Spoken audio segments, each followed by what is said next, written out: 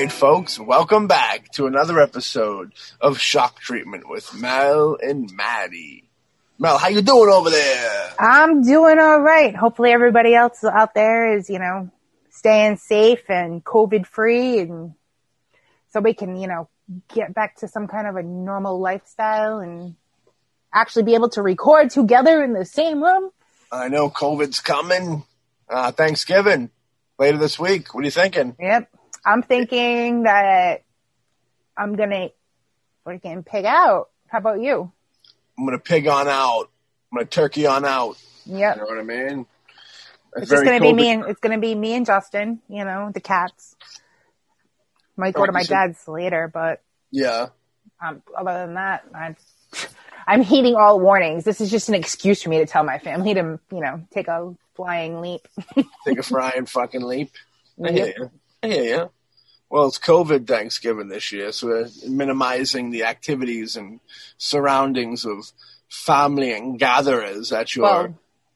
at your homes. Like, everybody was like, they're making a big joke about it because the governor here, with all her warnings and whatnot about, doing what we're supposed to, keep the numbers down. And they have, the memes are like ridiculous. They have her peeking in people's windows and telling them to close their blinds so that she can't watch and, have them arrested for having too many people in their homes. Yeah. No, truth. And they will be arresting soon. Yeah. Well, I mean, arresting and destroying. If people didn't get so lax over the summertime, it probably, it was going to get bad anyway. They said the second wave was going to hit harder come flu season. And they were right, and the only problem with that is because it mimics so many other things. Like, you so much as sneeze, you've got COVID. Like, I'm having a kidney issue, but they were swearing up and down I had COVID. Well, they want you to have the COVID. Yeah, I don't want to have the COVID. I have enough underlying issues that would, literally it would kill me if I get it. Well, you got to be careful. And you know what? We got a guest with us today. I know. I don't want you to go get ape shit. I don't want you to get Psycho 8 because we got a very special guest crazy with us. On the line this evening. I have a cat that's trying to video bomb the show. Before turkey season's in session. Doing it big. We got the holidays off right. Woo! Hey. Hello. How's it going? Good. How are you guys? Doing pretty fantastic. Hanging in there. How's Baston? Doing all right, We're doing all right. Get the boss. We're doing Boston over here. We got the Rhode Island Boston and over here as well. Nice. We're representing the two major cities around here. Yeah. Rhode Island's got their own flavor. Nice. Dude, is that a Burbs t-shirt? That's a Burbs t-shirt, yeah. Oh, my God. I love it. I got this off the Etsy. The old Etsy, yeah. Love it. Burbs is classic. Love the Burbs. Joe Dante classic film. Yep, definitely in my top 10, no doubt. So, folks, we got Greg DeLisso here with us. Hello. This evening, on the Shock Treatment Show. So, how you doing? You doing good over there? Everything's cool? Yeah, I'm good. Now, you're originally a Detroiter, yeah, but you're no longer there. You're on the move right now, right? You in the process of a move, or you've already touched down? Oh, I'm touched down. I'm in LA. I live in LA now. I moved to a state that's on fire during a pandemic. Yeah, it's really bad. Like, that's like the epitome of hellfire. Yeah. It was. It's pretty nuts. But no, I unfortunately, forever now, part of my backstory will unfortunately be some tragedies that I've suffered, and the most recent one was just 2 months ago. My roommate in Michigan passed away. And I happened to be living across the street from the house where my wife passed away. So, oh, jeez. Yeah, there were a lot of bad vibes, I guess, or whatever. Just negative energy. Feelings. Yeah, and triggers as well, if you will, in Michigan, and yeah, it feels really good to be out of there. A fresh start, get away from all those bad memories and bad juju. Definitely, yeah, needed the change of scenery for sure. So yeah, my colleague and I got in the car and we packed it up and drove across the country for the most part. And we have been here in LA for about a week and doing well. Yeah, I'm excited to be here, even though COVID obviously has everything shut down. Which I mean, I'm glad that it shut down because it's safer and stuff. But at the same time, there's not much to do, and it's. I'd love to go to the Comedy Store and catch a movie, at some of these famous theaters, but everything is closed, and so I'm just kind of hanging out and waiting for the world to come back. But loving LA for sure. Definitely love it here. I have a lot of friends here. Yeah, we were just kind of saying the same thing ourselves about, waiting for COVID to be over so that we can go back to a little bit of normalcy and, actually maybe do the show together and us be in the same room. Yeah, right. As opposed to, him and at his place and me at mine. Yeah. Yeah, I'm glad you brought up comedy, the stand-up. I love comedy, and that's one of those things, too, those clubs, man. Like, there's so many classic ones, especially in, LA and such. The Comedy Store, of course, the world famous Comedy Store, which I think they just closed their doors, right? Like permanently or something like that? I don't know. I honestly don't know if they close their doors. I hope not permanently. I don't know. Now, I will say that Boston is the number one comedy city in the entire world as far as I'm concerned. Oh, yeah? I really haven't been abroad, so I don't know that I can fully say that, but I can't imagine that Tokyo or any of these other cities have a better comedy scene than Boston. I mean, Boston is like absolutely. I think people put it ahead of New York. I think Boston is where they come from, and New York is where they kind of get their industry chops. And then once they're ready to try to get a sitcom, they move out to LA. But LA obviously has its comedy scene and stuff, and I'm excited to do it. I should mention I actually tried stand-up myself and failed miserably at it. I did open mics. I did them about 5 times back in Detroit. Very tiny open mic scene there. I have to admit that for everything I love about Detroit, it is not a funny city, really. It's not a good comedy city. No, I'm not saying that that's why I failed. I failed because I wasn't good at it. I will say that I actually met a wonderful young comic named Noah Chapp, who I put in Psycho Ape, kind of based on seeing him do his comedy. But no, I have to say I love stand-up comedy as an art form. It's maybe my favorite after movies. I just am in love with it. I've been a comedy nerd my whole life. And I always wanted to try it.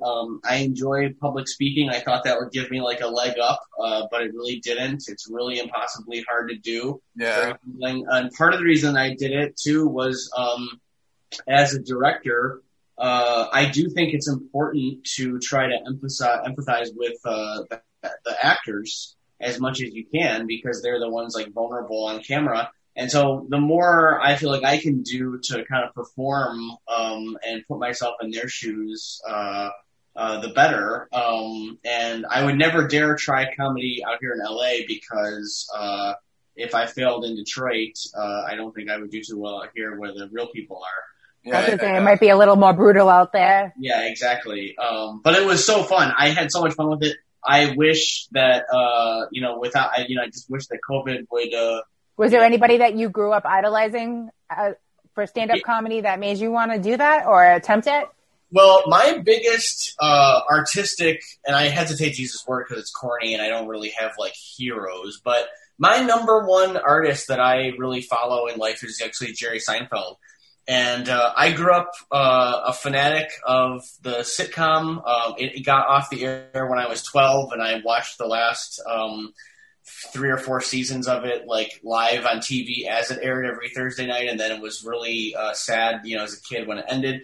Then, of course, Larry David, sort of the other half of that sort of Lennon-McCartney duo, kind of went off and did Curb, which I'm also obsessed with. And then Jerry Seinfeld actually went and did a verite documentary called Comedian, in I think around 2000 or 2002, and that's one of my favorite movies of all time. I'm a huge documentary junkie, and I have been since like around the year 2000 or so.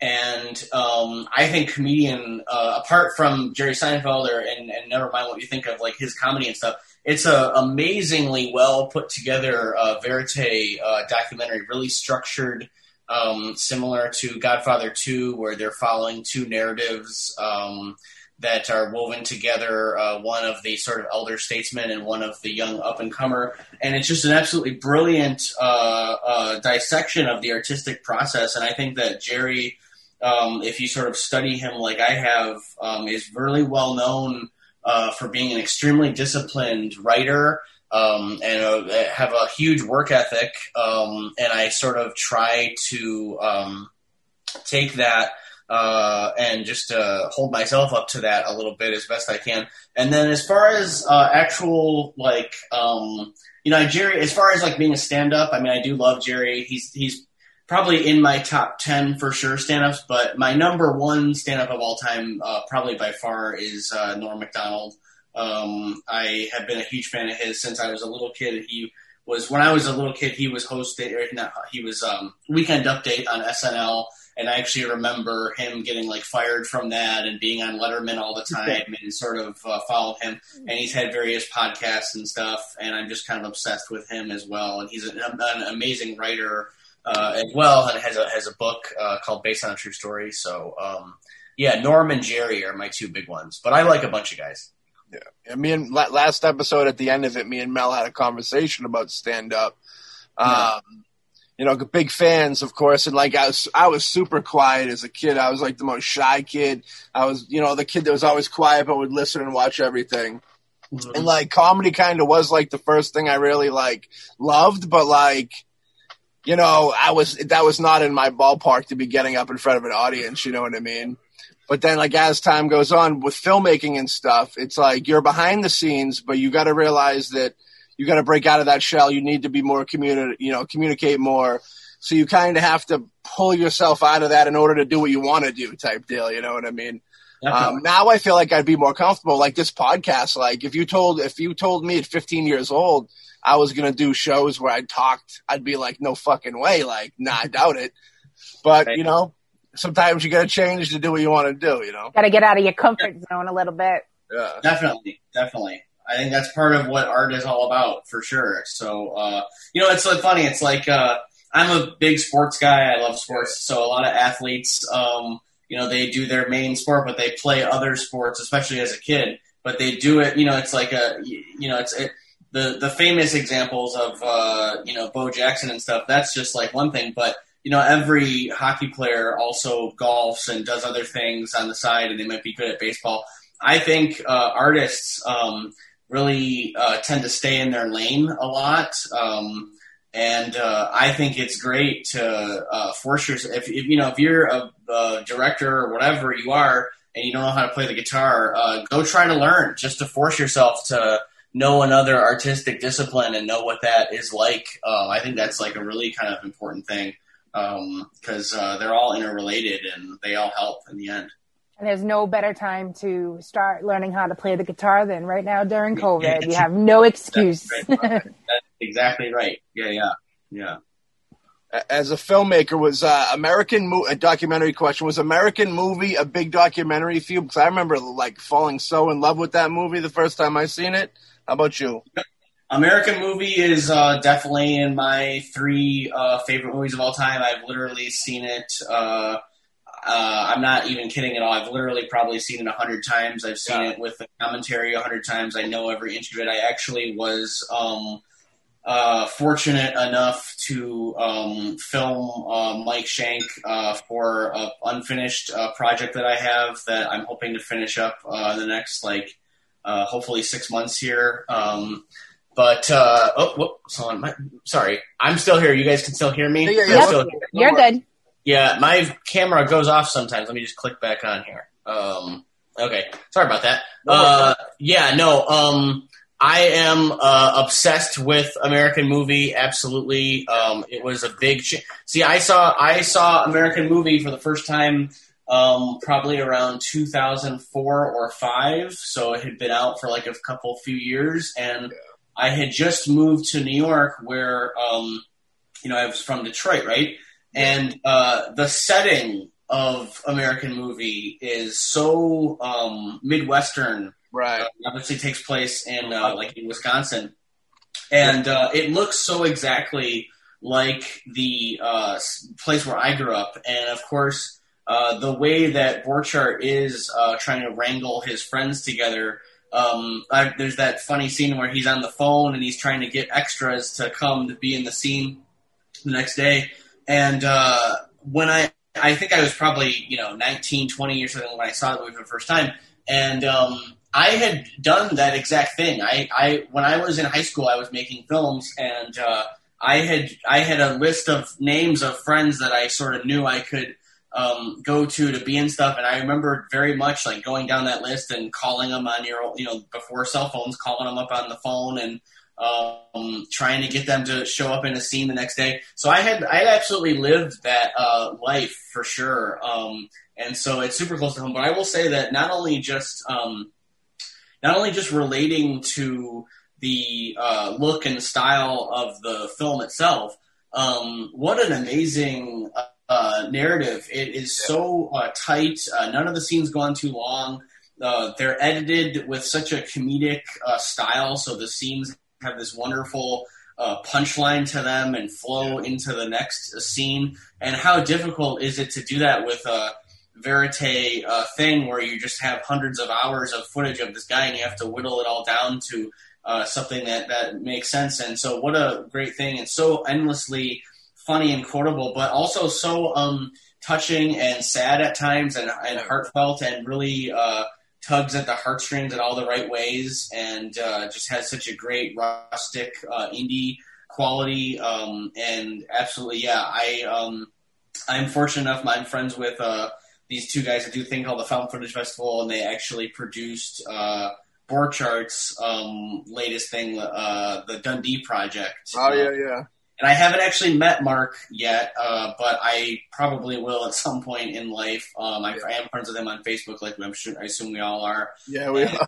Yeah, of course, right? And no, I couldn't love that movie enough. I mean, really, American Movie, Signs, and Raising Arizona are my 3 favorite movies ever made, for sure.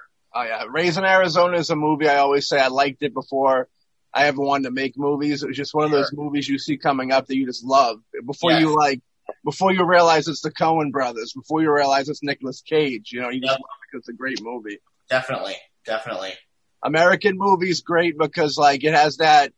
Anybody who's ever wanted to make a film or has made a low budget film, and even more so horror, is going to find something special in American Movie. And the dynamic with this uncle was really sweet too. Definitely. And it kind of tapped into a weird thing that a lot of artists deal with, where you have family. There's usually 2 different types of family. There's people that'll be negative in a way of just trying to be bad, but there's a weird negative that they think is positive. They don't want you to, they think you're wasting your life. You know what I mean? Right. So there's that element to it too. Exactly. And I just quickly to circle back for a second, I would say that Comedian by Jerry Seinfeld, the documentary that I referenced before, is really similar to American Movie, but the difference is that instead of watching an unknown that kind of has a somewhat of a hapless, bumbling, yet still driven quality to them, with Mark Borchardt as the subject, Comedian is exactly the same story, but you're watching someone who is again, whether you like his comedy or not, someone who literally is at the absolute top of the game in their form, with the biggest sitcom of all time and one of the most successful comedians of all time. And they're doing the same thing. The premise of Comedian is that Jerry is retiring all of his previous material and is going to start from scratch and go to the little small clubs in New York and build a new hour's worth of material so he can go out on the road and be a comic again. And it's exactly the same sort of premise. I mean, I actually look at writing and shooting and building a movie very similar to the process of the way a stand-up would build their hour, where you're very conscious of the audience. If something's like not working, you cut it out. And I think that sometimes filmmakers are really pretentious, and they have this problem where they're so married to their own material that they think every frame is so sacred that they can't cut stuff out. And I think a lot of these people make bloated, like overlong films with a bunch of fat in them that isn't, just slowing it down and isn't working, because they're not listening to the audience enough or paying attention to that.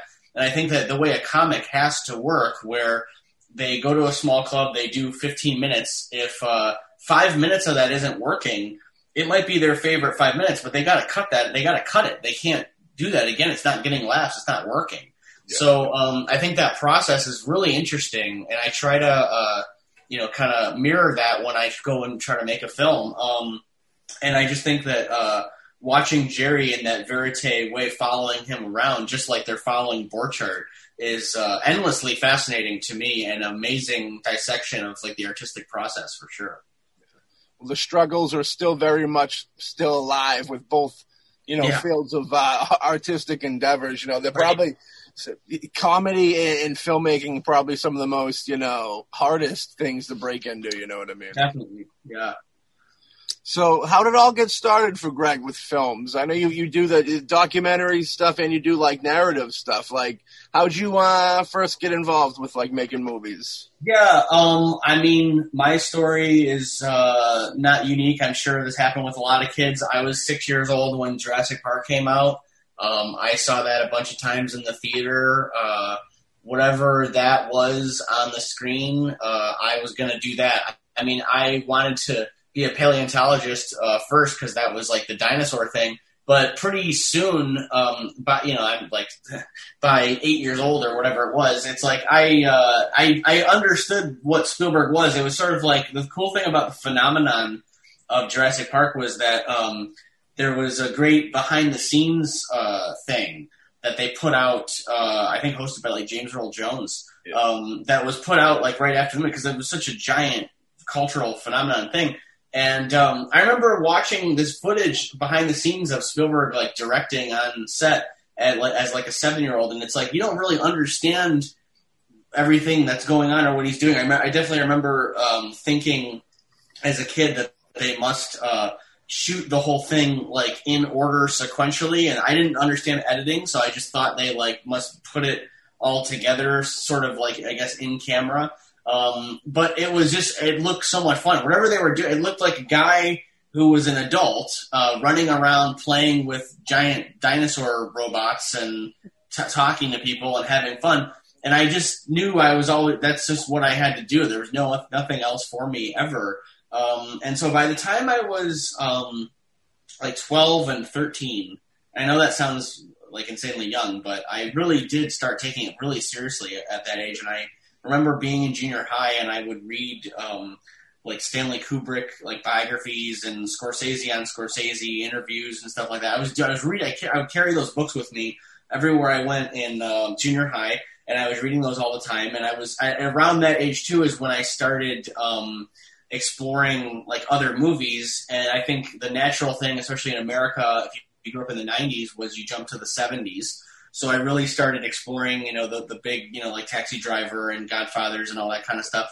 Really, that was the gateway back to that, because I was really obsessed with like Tarantino and Kubrick and Scorsese and Spielberg, of course, still, and Lucas and all those guys in that early teen time. And I got my first camera when I was, I guess, 14. It was a Sony Digital 8. So it shot on not mini DV, but those like bigger high 8 cassette tape. They were like about this big. It looked like almost looked like a cassette tape, like a music cassette. Yeah. And I made a movie when I was 16 with that camera. Didn't do any lighting, but I shot the whole thing myself. I edited it, the whole thing myself, directed it. It had no footage of it exists publicly, but on my website, there is like just a little sort of picture of it. And it's 2.5 hours long. I was incredibly influenced at the time by both the Andersons, so Wes Anderson and P.T. I loved Boogie Nights. And if you go back and watch that movie that I did, you can really kind of, I mean, this is like silly to say, but it's like you can see the influence because there'd be some shots that were very like geometric and symmetrical and flat compositions with everything kind of decorated right. And then there'd be some stuff where it'd just be like an absurdly long take that was like winding through a million hallways and stuff. And so it was just very influenced by the look and feel of those guys' films. And it really doesn't make any sense, the movie, but there was no adult involvement whatsoever. It's all other 16-year-olds are in it. There's like 50 people in it. And I have to say, I somewhat regret basically not moving to LA when I was like 17 or 18 right then, back in 2004, and just being like, hey, I'm a wonder kid. I made this movie. Let's do more stuff. But I really didn't know anything. I kind of come from nowhere, and no one in my family has any like money or any connection to anything, and I didn't want to go to college, so I moved to New York when I was 17, and I went to the New York Film Academy, which ironically enough, I actually think in some twisted way that doing that sort of set me back, because I had already basically made a movie, and it wasn't a great movie, and it didn't make a lot of sense, but they, no one at the Film Academy knew that, and they sort of, they get you into all the technical stuff, which some of it I already knew, and it's sort of like I had already taught myself my way around a set, and, I just feel like I should have just made another movie and not been so worried about what my friends thought, or trying to make the best possible movie I could, or trying to do something like the right way, because there is no right way. And I really didn't make another feature until I was like 24 when we started doing Hectic Knife. And we didn't finish Hectic Knife until I was basically 30, which is like, that's just dragged on for like 5 years. But that's how I got started. I got bit by the bug by Jurassic Park, so it's Spielberg's fault. And I always say this story. It's Spielberg was the bug biting, and then I'll say though that just to wrap up this long answer, but Kevin Smith, basically the story with Kevin Smith was, he loved movies that were like Batman and Jaws and stuff. But then he saw Slacker at the Angelica Theater in New York, and he saw that, and he realized, I could do that. That seems like something that's within my reach. Well, when I was 15 and I saw Clerks, I thought the exact same thing. I had the exact same experience. I thought, okay, I'm 15 years old. I'm in the middle of suburban Michigan. I can't make Jurassic Park. But that looks like something I could do. You mean it opened my eyes to the idea that a movie could just be this. Like, I didn't know it could just be like dudes talking in a room with a camera. It's like it made it accessible. So very similar kind of experience. But that's how I got started. Yeah, Kevin Smith's great. When I to learn writing, I bought it was like Clerks and Chasing Amy. And then I got like some Tarantino scripts, and those were like the two writers that I liked. And John Hughes, but I didn't get any John Hughes at the time. But those were like the three ones I really dug a lot. Sure, definitely. Me too. Same thing. I love those guys. Yeah. I always credit. I know you're a big Troma guy as well. We'll talk about that. We'll hop into that. I always credit Toxic Avenger, with being a huge influence on everybody, because that's the film that kind of, let you know you don't need, $1 billion to make something entertaining. Yeah, I don't know what I should say right now. I kind of proceed saying this with caution. Yeah. I am not a Troma guy. I don't know how open I should be about some of this, but I will say, I don't mind saying publicly, I deeply regret giving Hectic Knife over to Troma. I think it was a huge mistake. Yeah. I had never seen. The only Troma film I had seen ever was Cannibal the Musical. I was a big South Park fan as a kid, of course, that we all were. Yeah. And of course, Trey Parker is like this amazing, Renaissance man of an artist that can like seem like he can do anything. He's a brilliant writer. He's hilarious. He's a musical guy. I mean, it's all that stuff he does is just amazing. And so I saw Cannibal when I was like 18, and I fell in love with it. I absolutely love it. It's one of my favorite movies. And that's how I heard about Troma. Yeah. And so I read the book that they put out, Make Your Own Damn Movie, which I don't remember a lot from the book, but I will say that it was inspiring to me because, like you just said, it is the message of, you can do this yourself. It sort of reinforces the Kevin Smith thing. Like, you can do this yourself. Yeah. The attitude I liked about that book was that it was like basically saying even Roger Corman is like one of the big guys, and that's considered tiny. There's a tinier level that you can do, and it's possible, and there's just like a way around everything. And of course, being someone that makes guerrilla-style films basically so far, because I've never had like a proper budget, and the way I made my first movie when I was 16 was just like running around with a camera in my hometown. Definitely that spirit spoke to me. But what I will say is that, and without getting into too much of it, like I'll say, like, look, I met a lot of wonderful people through Troma that I'm happy to have worked with. But I naively thought that Troma had like this big, Rolodex of like reviewers and a marketing department and like things that would really support independent filmmaker. And so after 5 years and like $20-some thousand of our own money into Hectic Knife, we didn't put it in any festivals, and we just like gave it away to this company.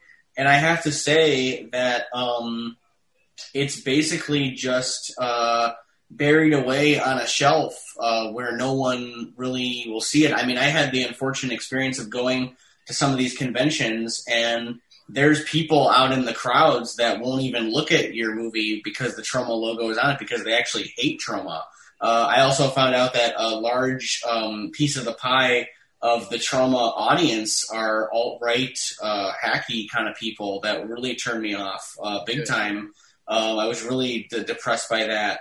And also, they say like cream rises, and it kind of makes me feel depressed because I am very proud of Hectic Knife, but I look at a lot of the other things that Troma puts out, and it just basically like glorified pornography, and it just makes me sad because what I would say is basically that the core audience of Troma is so small that the cream doesn't have anywhere to rise. I mean, I think there's two unfortunate outcomes. Either Hectic is not worthy of my pride, and it's just not better than any of those things, or that the audience is just so tiny and they just don't really care, and so they look at Hectic next to this like porno thing, and they see them as the same, and they don't really care if one's better or the other. And so I'm very happy with the people that I met. I got to become good friends with, Drew, who made the Taint, Kansas Bowling, and a bunch of other people that have become good friends of mine and stuff. And I'm really happy about that. Talented people, Dylan Greenberg for sure. But I think that had we kept ownership of Hectic ourselves and gone out to festivals and stuff, we probably would have been able to make a little bit more money on our own, or any money, of course, there's no money. And I think more people would have seen the film. I think that I'm guessing that you don't see anything for it being shown right now on because I watched it today on Amazon Prime. No, we don't get anything. But to be honest with you, I mean, you're probably the first person that watched it on Prime in 3 months. I don't think it's getting watched that much. I mean, that's what I mean is like, when it came time to release and promote the movie, it took them 2 years to roll it out. Their press release was full of typos and mistakes, and they only sent it to like 3 things. I had to write my own press release. I had to pay for my own artwork to get made. I had to solicit for my own reviews. I had to do all that stuff myself, and it's like I could have done all that stuff myself and retained ownership of my own work, and potentially just sold it, one copy at a time and made some money, or I could have, just held on to my baby basically. And I was basically swept up in the starstruckness of being in the same catalog as Cannibal, which is a movie that I truly love. And to this day, I have only ever seen Poultrygeist and Toxic and Cannibal. I haven't seen any of the other movies. I guess if you count The Taint, I've seen that, of course, and BC Butcher. It depends on what you kind of count. I feel bad saying that sometimes because I know that there's some really good people like yourself that are dedicated Troma fans, and I love you guys. I appreciate that a lot, and I do appreciate that that's how you sort of discovered the movie and stuff like that. But it's a small cult, and I just think I learned a tough lesson. I think we would have been a lot better off keeping the rights ourselves. I think it was a mistake. So that kind of helped you going forward with, when you go into production and you want to start, getting the word out there about your new films, do it yourself now and not, trust for somebody else, because it's all about the promotion. If you don't have the right promotion, it's difficult. Definitely. I mean, I won't speak for Edison at all, but I will say that, Edison Binek, my co-creator on, the guy whose idea, Psycho Ape is his film, it's his idea. I won't speak for him, but there is definitely a reason that Psycho Ape is not released by Troma. Yeah. It easily could have been. We definitely could have given it to them. But you know what? We've sold over 100 DVDs of Psycho Ape in just under a month.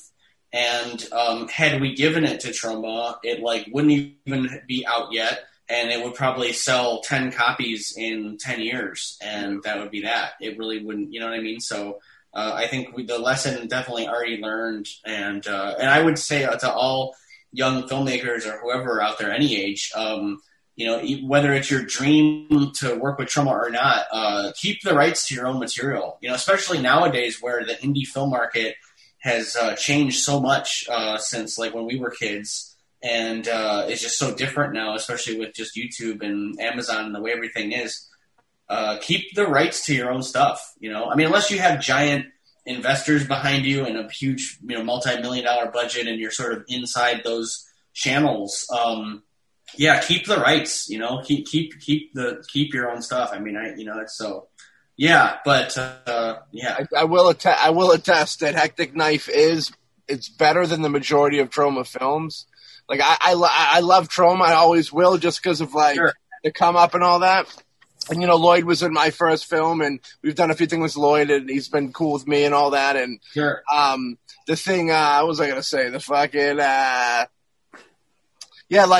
usually Lloyd's movies are good. And then you have, there's other people that have put out movies like Astron 6 and, Hectic Knife. And I always put you guys in a category with, Father's Day. Cause I love Father's Day, you know what I mean? It's like a perfect Troma-esque type movie type deal. And I put you guys in that caliber of, Hectic Knife is one of the best releases Troma's released in a long time.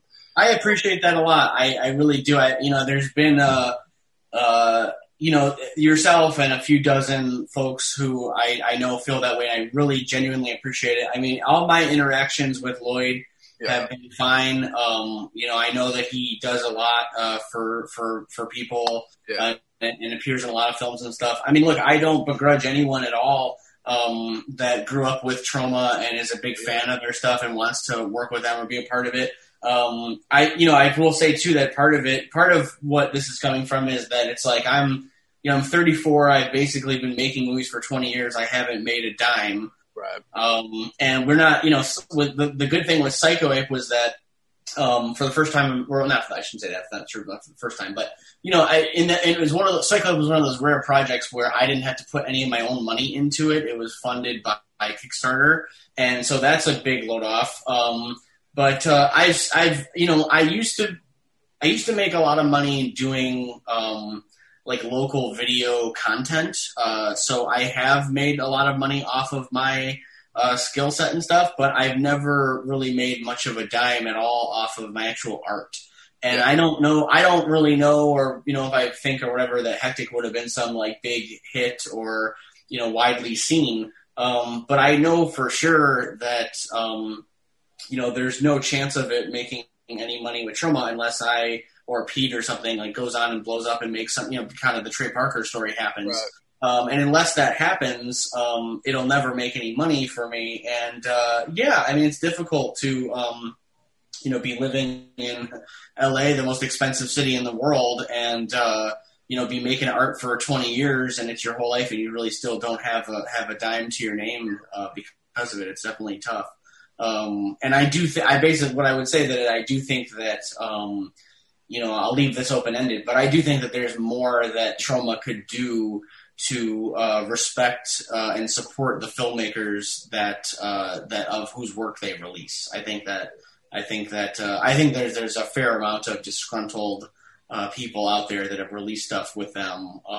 And so I'm not alone. That's just what I'll say. But I've heard plenty of stories throughout the year. They're all justifiable. You know what I mean? Sure. Right.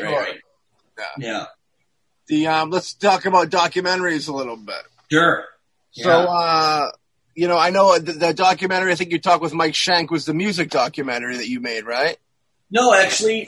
So the thing with Mike Shank, I got this idea in my head about 10 years ago when I was living in New York to film people just telling their story of dreams that they had during the night when they were asleep. Because I think they're really funny. I just think a weird, interesting dream. This really had nothing to do with like dream analysis or psychology or anything. I just think they're funny. I think it's funny if someone says, "Oh yeah, I was, you know, playing pool with, you know, George Costanza." I mean, what's the Mitch Hedberg joke? He's like, I hate going to sleep. It's like a bunch of work because I have to build a soapbox car with my ex-landlord or something. You know, it's just like, you know, they're just, dreams are funny. Dreams are weird and are scary and interesting. So I started filming people, just like talking to the camera, kind of Errol Morris style. Telling their stories of the dreams that they had. And through some connections, Mike Shank happened to be one of them, and it was really kind of amazing because little did I know that he has this, like, he writes his dreams down in journals, and they're on the cover of this journal that he had was a drawing of him in a karate outfit, like doing karate, and it said, like, Mike Shank's dream diary on the top. And so for 30 minutes, I just filmed him reading out of this diary in his bed, and it was just so hilarious. And no one's really seen that footage yet. So it's going to be a short piece called Sleeping Dreams. And I still have a little bit more stuff I want to shoot out here with Kansas, actually, in the next couple of months. I will be ready to do that. So I'm hoping to release it fairly soon. But, no, that was a really fun project. I also filmed Greg Sestero from The Room, who's kind of like a friend of mine a little bit, for that project. And also, I don't know if anyone in your audience will have heard of her, but she's actually quite big. Her name's Megan Tonjes. She's like a singer-songwriter on YouTube. She kind of like a body image activist, I guess you'd say, and does like folk songs and stuff. And she's got a huge YouTube following. Makes a living from like YouTube and Instagram and stuff. She's I did a music video for her like 10 years ago too, so I know her a little bit. And yeah, that is a really fun project. The music documentary, though, if you want to just talk about that, or I guess if you So yeah, when I was 19, I had the Panasonic DVX, which at the time was like the hot camera. You know, they filmed Arrested Development on it and stuff and everything, shoots on mini DV tape. And this was like 2006 or 7. And I got this idea in my head that I wanted to make a documentary about music. And then people say, well, what about music? Like, what does that mean? And the answer is like, it's about music, like the subject of the entire art form. So why is music universal across cultures? Why do musicians write music? Why does music make your feet move and make you dance? Why do we sing lullabies to our children? What is it about rhythm and melody and all these things that seem to be so programmed into our biology as a living thing? Like, what is this art form? And then on another level, I was really interested in the idea of people that are so in their lane of what kind of music they listen to. So, like, the very common answer with music when you ask people about that is they'll say, well, I listen to everything except rap and country, which is, like, very much a statement about the kind of person that person is, like, signaling that they want you to understand that they are.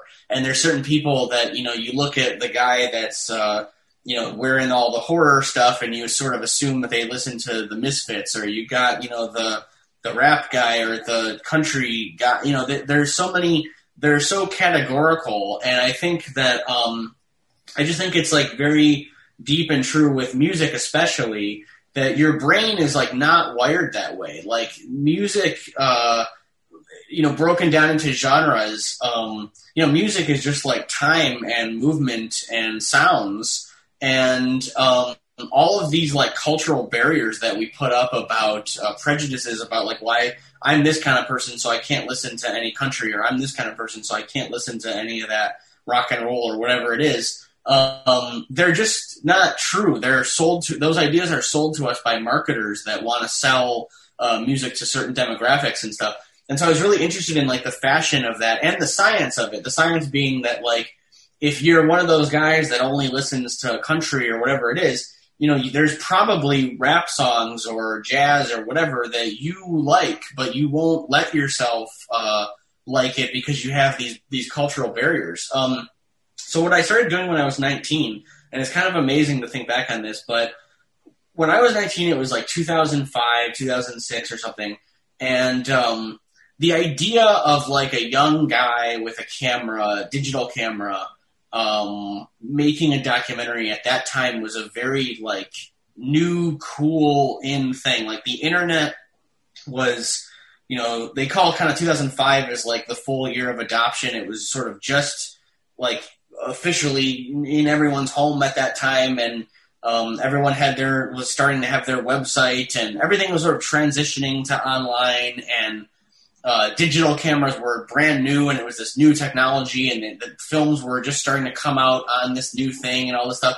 So all I did was make a gigantic dream list of musicians to interview, and I started emailing their managers and their publishers, publicists that were on their websites, and the response rate was uncanny. And the next thing I knew, by the time I was 19 and 20, I was filming interviews with Bela Fleck and Victor Wooten and DJ Spooky and R.A. the Rugged Man and the President of the United States of America and Dandy Warhols and Sugar Hill Gang and I mean, I forget, there's so many of them that I'm Daniel Johnston, big one. Nice. And yeah, who's now, you know, unfortunately passed away, of course. And so funny enough, like for that doc, I actually have not only an interview with Daniel Johnston, but a full show of his from New York in like 2008 that I filmed that no one has ever seen. That is like the whole 50-minute long or whatever show of his, which is now like a bar of gold. I mean, that's such an amazing piece of footage. Funny too. And so, yeah, so I gathered all this footage, and this was, again, like 15 years ago. And I was I traveled to Seattle, Boston, Montreal, Chicago. I was just all over the country filming for this thing.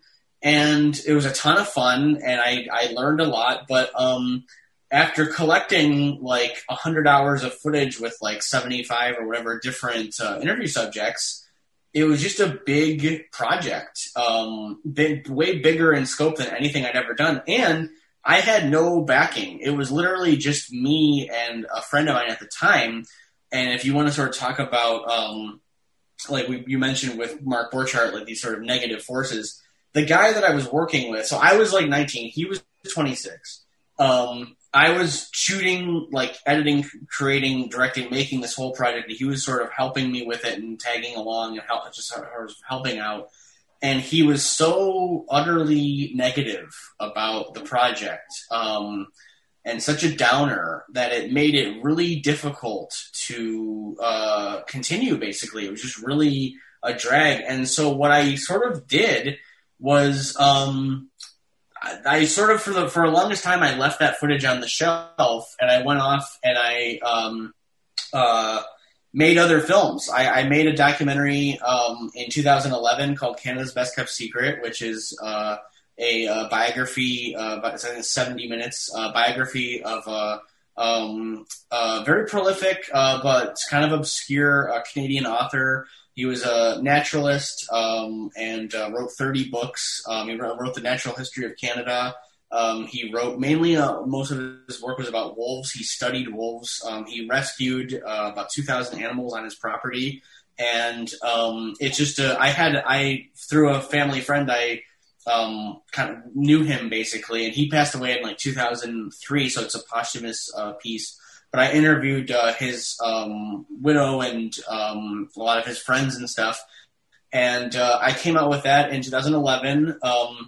I edited a really amazing doc for Jeff Krulik, who Jeff is kind of a legendary documentarian who did Heavy Metal Parking Lot, which is a very super mega cult famous short doc from 1985. And Jeff has become a great friend of mine. I've edited a bunch of doc shorts for him. And Heavy Metal Picnic, I'm actually extremely proud to say that when I was just 23, I edited his first feature-length doc, which was Heavy Metal Picnic. It's 60 minutes long. That was in like 2010. And then right around that time, I started doing Hectic Knife, and Hectic Knife ended up, taking up like my whole life for a long time. But what I'll say is that what's been great about making all those films is that finally, after all these years, I have linked up with a producer and am working with her, and she's helping me to finish this music documentary.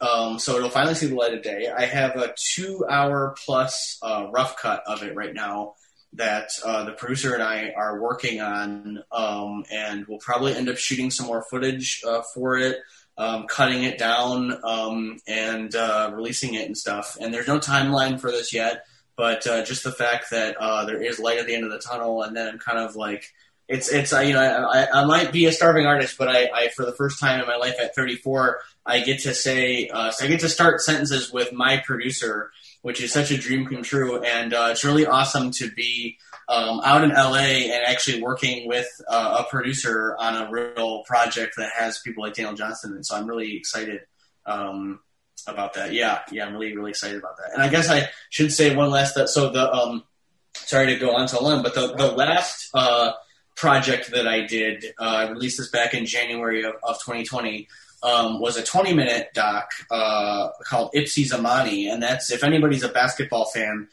so Amani Bates is 16 years old, and he is the number one ranked prospect in basketball in the country. He is actually heralded. What, I don't know. He's actually. It's being said that he is legitimately on the level of the next Magic or LeBron. He was on the cover of Sports Illustrated. He's thought of as the best prospect in the last 10 years. And he happens to be from Ypsilanti, Michigan, which is about 40 minutes away from where I'm from. And I was fortunate enough to link up with Matt Shook, who's a sports writer in Detroit and has become a good friend of mine. And Matt and I did a 20-minute documentary about him. And actually what was amazing was, so Ypsilanti is just this like kind of baby brother city to Ann Arbor, kind of little town out in Michigan, and does not have any sort of basketball history to it or anything. So it's just sort of funny that this kid is from there, and he was playing for this just sort of like nothing anonymous team, Lincoln High out in Ypsilanti, and he brought them to a state championship. And I was actually on the floor filming in Lansing when they won the state championship on a buzzer beater of all things. So it's very exciting. And it's kind of a testament to his skills that he this team that was just like amazingly average for their whole history, and all of a sudden they're winning the championship and stuff. So it's such a cool little story. And we did an interview with him and his dad, and so hope, obviously sort of fingers crossed, you never know what's going to happen, but it looks like he'll be eligible for the 2022 draft. And obviously hoping that, his star rises and he goes far because, obviously it'd be cool. The piece can kind of continue to have a life. But I'm really happy with how that turned out. And all this stuff that I'm talking about, too, by the way, is on my website. Yeah, we'll put a link up for the website as well. I've seen that documentary. Really good stuff. Oh, thanks. That's why I wanted to bring up documentaries, because, like, you're multifaceted, you know what I mean, with it. Sure. You can make like a real dramatic, some pull emotion little documentary like that, and then you have the real fun exploitation-y, like Hectic Knife and Psycho Ape stuff. I really appreciate that, because like as a filmmaker and a fan, I like to both do different genres and stuff, and you'll see a lot of people that do kind of the same stuff over and over again, and there's nothing against that, but I always like to see people really kind of stretch their wings creatively, you know what I mean? And you're one of those filmmakers, so kudos. I appreciate that a lot. Yeah, no, I appreciate that a whole lot. To me, just to talk about that for a little bit, and I know I kind of can be long-winded with my answers here, but no, a film is a film. Like, to me, it's like a 5-second YouTube clip could be a film, or Jacques Ravette's 24-hour long film of people just walking around. I mean, it's like I try to not have any like bias, and I try to not think too much. I think genre is really interesting and valid to study, but I try to not be bound down and boxed in by that kind of stuff. I like genre bending. You talk about The Burbs, for example, your shirt there, one of my favorite movies.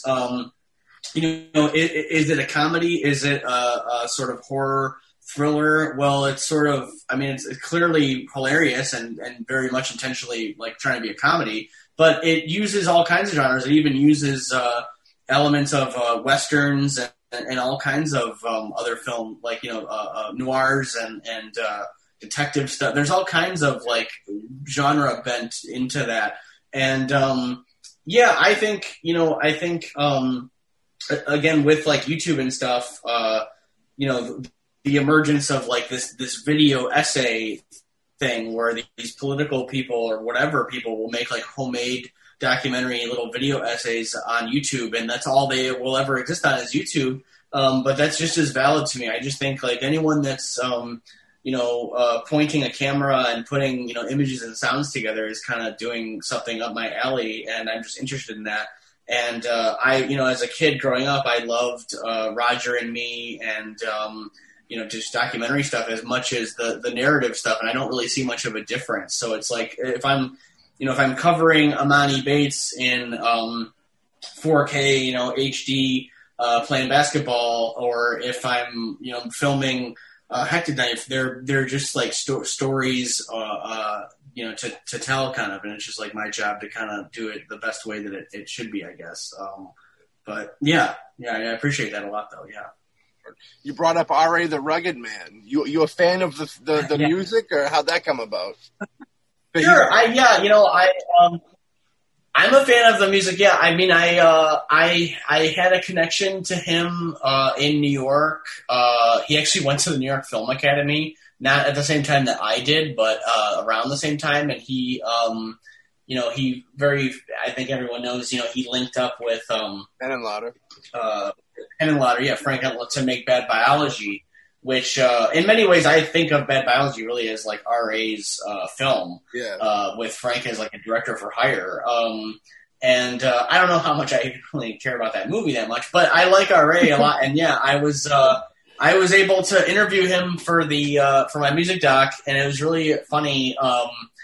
Eventually when the doc comes out, you'll sort of see his interview, and he's sitting in I don't know if he's still living there, it was 15 years ago, but he had this apartment in Harlem, and it was just like a mattress on the floor and then a wall of DVDs, like mostly horror, but like movies, all kinds.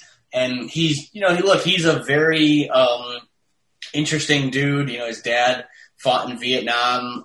He's friends with, a lot of my favorite musicians like Wu-Tang and HR from Bad Brains, actually, who I didn't get to interview, but I really would have been a dream. I love R.A. He was one of my favorite interviews because his interview is absolutely hilarious. Yep. He says a lot of really funny stuff that you just could not write. Definitely a fan. Yeah, I've been a big fan forever. Back in the day, like in 2007-ish, a couple of years, I shot a lot of hip-hop shows in our city up this way. I met him doing that, shot a show for him. And I shot some footage for, he was doing a documentary at the time called God Take, God Give, which was like based off of his father. He showed footage of that when I was. Yeah. I shot some footage for that. Got to meet his dad. Oh, wow. His dad was super cool. Yeah. Oh, that's awesome, dude. That's so cool. That is so cool. Yeah. Yeah. I'm sorry to interrupt you. I just No, it's good. He showed me footage of himself naked. Like, it was right around the same. It sounds like you were linked up with him at the same exact time I did, because it was probably 2007. Yeah. And he was talking all about his doc, and he showed me a bunch of footage of it after the interview, and it's him, like, naked, like, joking on his girlfriend or just, like, flopping around the house and stuff, and, footage of his dad, and that's amazing, man. Yeah, no, that's really cool that you worked on that. That's awesome. Yeah, he's a lunatic. Unfortunately, it never came out. Unfortunately. His father passed away like shortly after. And my gosh. It just kind of like dwindled away, one of those things. Wow, I'm sorry to hear that. I didn't know that it never came out. I should know. Wow. Well, maybe someday, hopefully. Hopefully it will someday. I mean, and it was cool because you get into like you like underground rap, like regularly underground rap, like Jedi Mind Tricks and Ill Bill, Necro, all that stuff. Or I love Jedi Mind Tricks, and it's I don't know if they have a big Boston following or just a coincidence, but my other friends from Boston just absolutely love those guys. Yeah. And, I have to admit, I guess this does count. So one of my favorite musicians of all time, and absolute favorite artist that I was just obsessed with for years and always will be is MF Doom. Yeah. And so, of course, Operation Doomsday and Food were like huge albums in my life. And, I love Wu-Tang and pretty much all members of Wu-Tang. But I have to be honest with you, like, R.A., Jedi Mind Tricks, Wu-Tang, those guys, I mean, I know all that stuff, but my knowledge of hip-hop is somewhat, like, limited. I do love that music, but beyond those guys that you mentioned, I don't really know that many of the other artists and stuff. But, but I love Jedi Mind Tricks for sure, yeah. Yeah, I think you'd like those other guys. Yeah. I like everything underground, film, music, the whole deal. It's like all that struggle, coming from the underground shit. Of course. Yeah, that was cool times. So with Daniel Johnston, you got any cool stories about Daniel Johnston? I know you don't want to give away too much because you got stuff coming with it. Maybe I honestly don't. The interview with him was really short. It was probably less than 20 minutes. When I linked up with him, it was after The Devil and Daniel Johnston had come out. Great, love that documentary. Great documentary, really good doc. So by that time, his career had kind of had a little bit of a big resurgence, though, because of that doc. And so what I found, and again, keep in mind that this is like 12, 13 years ago, but his brother.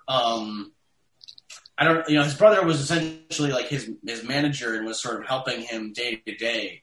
And so I kind of dealt with his brother, and his brother just kind of like left Daniel and I alone in the trailer like before the show. And I did the interview really quick. And he was a super nice guy, but you could tell that he was really nervous. He was really medicated.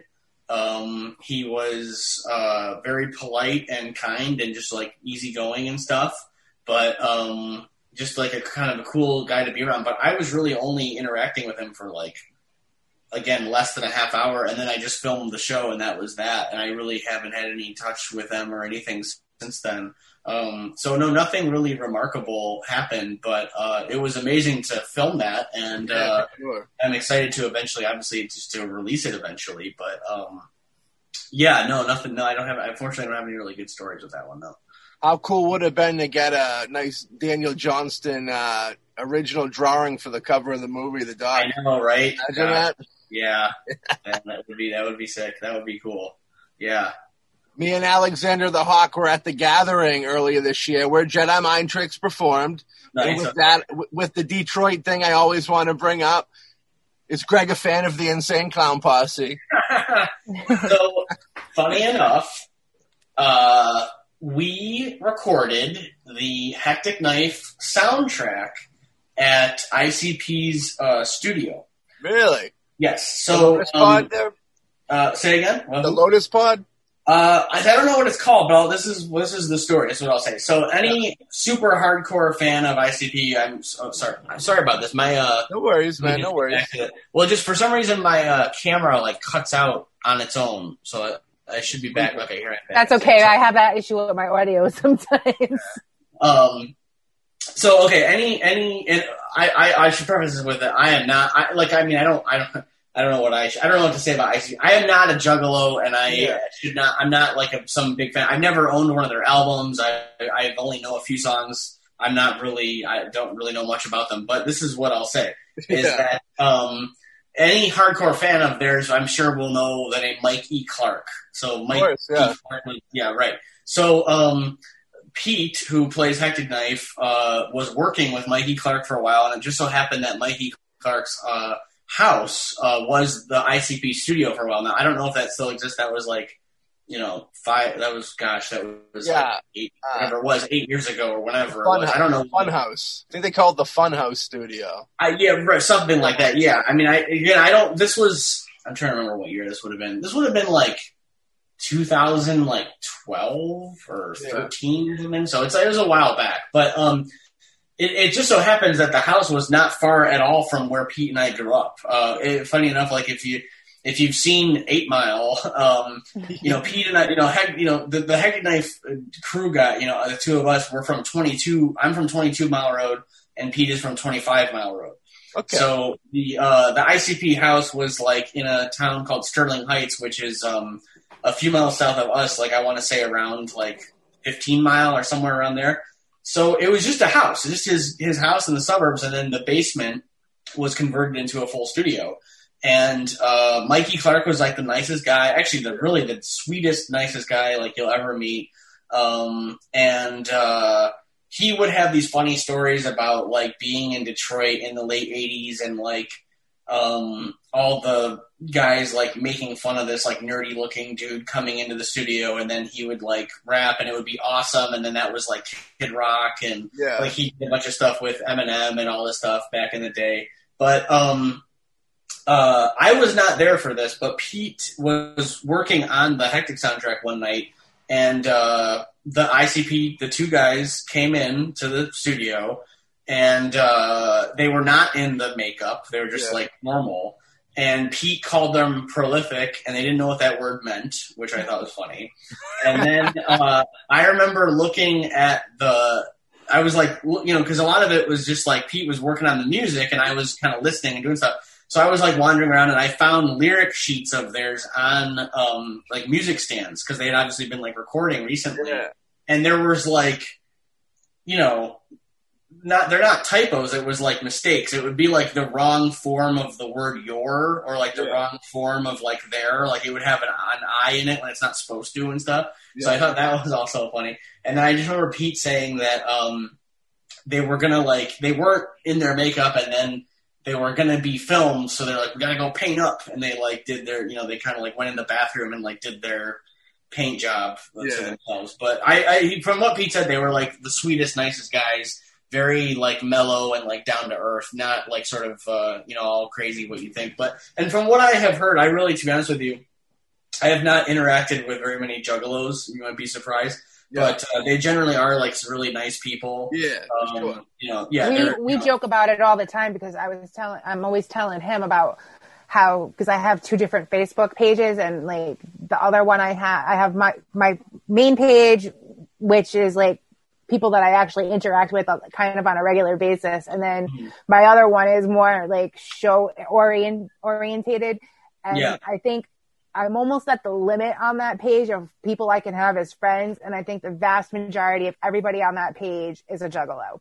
It's like, I couldn't believe, I'm like, Maddie, what the heck is it with all these juggalos all of a sudden adding me? Cause like, it's not even, I don't like, it's funny because my dad listens to ICP and I'm like, I don't, I'm like, I'll, you know, I'll listen to it if he's listening to it, but it's not my thing.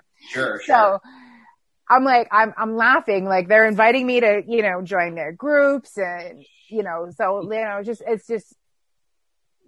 Do it. Join it. Do it. They're very supportive of what they're supportive of. You can get sprayed with Faygo, which is basically just like local Detroit pop. The blueberry kind as well. There's there's actually a rapper, if you want, you know, out right now that's got a song about Fuego. Yeah, Faygo. The blueberry Faygo. Yeah. Yeah. Trying to be down. Yeah.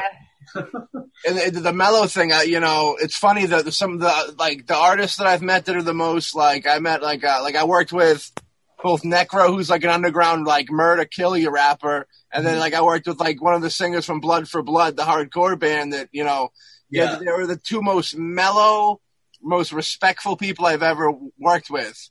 Because they get it all out in their music, you know what I mean? It's therapeutic. So they're like, they don't have that edge. And then it's like the other people that you meet and they're like, you know. Yes. Yeah, no, that's absolutely right. I think that the G.G. Allin thing is like a very rare thing. Yeah. Where the guy is like crazy and then actually crazy all the time. I think that what you said is mostly true. And I also actually think that a lot of times these guys that have a very like clean cut image are the kind of crazier, more rough around the edges guys in their real lives. I think it almost happens reverse for a lot of time. Yeah. You and Peter, I thought you and Peter met in New York. You guys? No, we went to high school together. Yeah, we went to high school together. He's briefly in that movie that I made when I was 16, and a bunch of his music is. He was a grade above me, so he graduated 03. I'm 04. And he was, you know, he's a musician first, you know, that's his like thing. And I was a huge fan of his band. And I used to go to all their little shows and stuff back in our hometown whenever they would play. And I was sort of one of the little super fans, like following them around. Nothing wrong with giving groupie love. Exactly. Yeah. Exactly. And so I moved to New York when I was 17, and then he moved to New York when he was like 23 or something. So it was like a few years later. I had already been out there. We were really just sort of acquaintances. I had never didn't do a drug in my life at all until I was 26. And he was sort of like the drug guy in high school. So it's like the first time I was ever like around weed being smoked in my life was actually like with Pete when they would have their band practices and stuff. But you know, so when we were sort of acquaintances, but we didn't really overlap that much. And then he knew I was living in New York and he wanted to move there. So he sort of started calling me and like talking to me more about like, what's it like to live there and all this stuff. And then he sort of just so happened to also move into the same neighborhood that I was living in. So we used to walk to each other's houses like every day. And that's really how Hectic Knife like started, because we basically would walk around our neighborhood and like just write stuff and make little shorts together and stuff. And that's sort of how Hectic was born. There's actually sort of like for sale. Like I never really sold one, but like there's a DVD. There's only been like 100 that were ever printed or anything, but it's called Short Films for Nobody, and it's just the collection of all the little shorts that Pete and I were doing around like 08 to 10. That Hectic Knife kind of was like born out of one of those. Yeah, so those were fun. You guys both wrote it, right? Yeah, yep, definitely. I'll get the video back in a second. Yeah, we both wrote it. The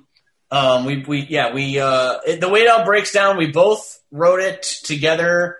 You know, I shot, edited, and directed it, and he's starred in it, produced it, and did all the music. So, and it literally was just the two of us doing the whole thing. And I would say that just a rough estimation, I probably sank about 15,000 into it, and he probably sank like 5 or 10 into it when it's all said and done. But it was all our own money, and all that money's gone forever.